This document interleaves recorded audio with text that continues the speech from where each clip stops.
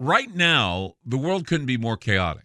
History shows us what gold does when the world goes crazy. It goes up in value. Right now, we're in unprecedented times. The pandemic, the war in Ukraine, the devaluation of the U.S. dollar. Gold and other precious metals are a defense measure against the hyperinflation that's happening right now. So, what can you do to protect yourself? This is what you do. Call my friend Alan Johnson at United Gold Group. He's dedicated to helping people secure their retirement income. He'll help you with gold, silver, and other precious metals and show you how to set up your own self-directed IRA.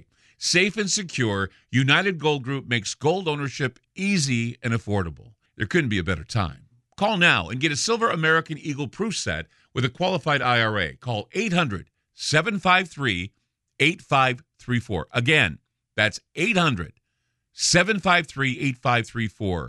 Or visit UnitedGoldGroup.com. I'm Clyde Lewis, and you're about to listen to a sample of today's Ground Zero show. If you'd like to hear the podcast in its entirety, sign up at aftermath.media. I'm Clyde Lewis, and this is Ground Zero. The number is to call tonight, 503-225-0860. That's 503-225-0860. I guess you can say I got the bug. The Halloween bug. Not that I'm doing any particular topic with regard to Halloween. It's just that any more topics within the realm of reality are sounding more and more like Halloween stories. We know that Halloween's coming, and we know that when Halloween happens here at Ground Zero, we focus a lot on the paranormal and the parapolitical, but a little of both maybe tonight. I don't know. Depends on how you look at it. Because again, I find myself always generating these stories that I tell you.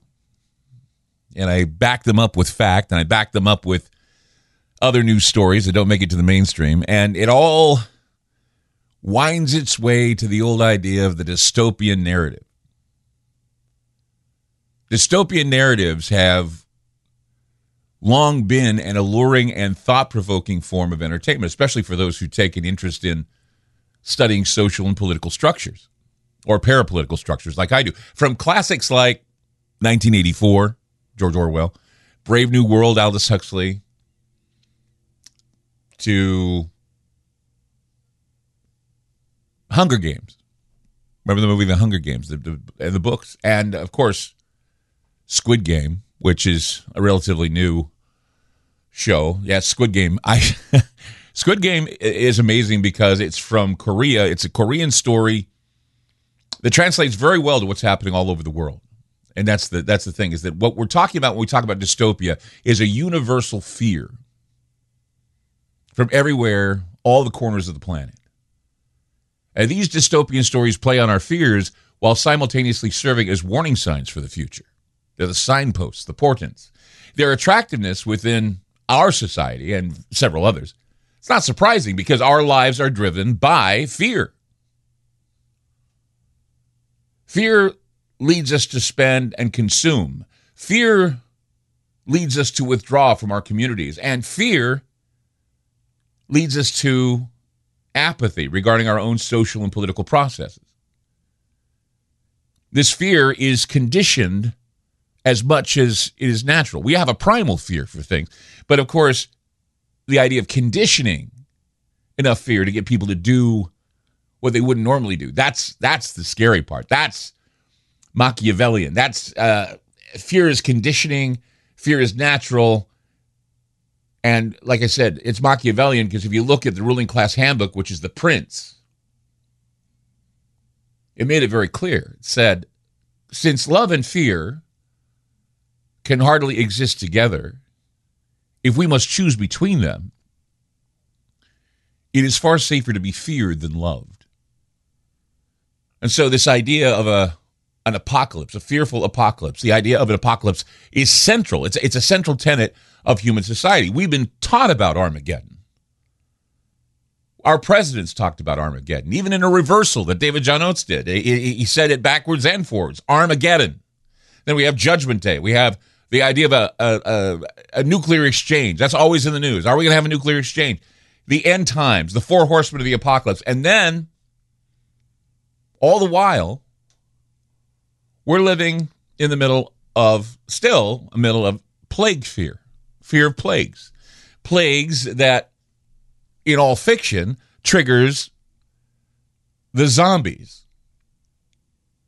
And the zombie can be anything from a voodoo-cursed zombie to a zombie that's infected with some disease, bites you, turns you into a zombie. Yeah, okay, that's out there. That's fiction.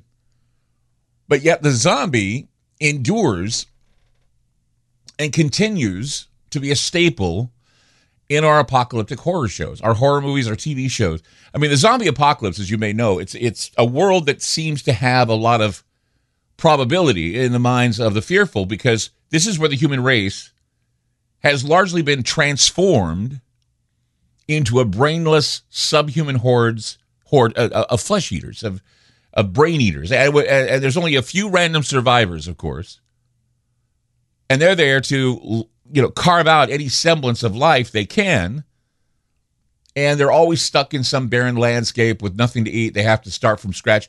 And so the emergence and immense popularity of the show Walking Dead, The Walking Dead, it's perhaps most influential piece of long-time narrative centered within the themes of survival, human interaction, and scarcity. The Walking Dead, of course, is coming to an end now. It's been out for like 10 years. And now they're doing their final seasons on AMC. But then they're going to have some spin-offs, of course. But yet, The Walking Dead itself, the main storyline, is going to be cut off soon. But the interest in the zombie apocalypse is not going away. That's because of the evil that men do. And how they never really believe in leaving well enough alone. So what they do is they show us their Frankenstein vision for everything, right? They talk about their CRISPRs and their DNA strands and how they want the blood of everyone, and they want us to give our DNA up in the blood, and they want to be able to boil it down to its components, and they want to look at the brain, and they want to toy with the brain, do a little MK Ultra numbers on the brain. That's the sort of thing. This is the Frankenstein vision of the future, where in order to survive, they want us to become transhuman zombies, or they want us to be infected serfs. And behind all the political battles, the social critiques, and the theoretical inquiries lies the most fundamental question. When we're left to our own accord, how are we going to interact with one another? How is it that if everything goes away tomorrow, power goes out, food is scarce, I mean, it goes a long way in trying to figure out how one person perceives the world and how issues are viewed and opinions are formed. And sadly, to our dismay, potential answers are typically presented in dualities. Are we good people or are we evil people? What is evil when you need to survive? What is predatory when you need to kill an animal to eat it? Are you competitive? Are you cooperative? Are you an adversary? Are you my enemy? Are you generous? Are you greedy? Are you violent? Are you peaceful? That's all of the themes that come together as to what is human. And it's religion, it's spirituality. And if it runs amok, what do you become? Well, you become just like the zombies that are in the TV shows and the movies. 503-225-0860. That's 503-225-0860. I'm Clyde Lewis. You're listening to Ground Zero, and we'll be back.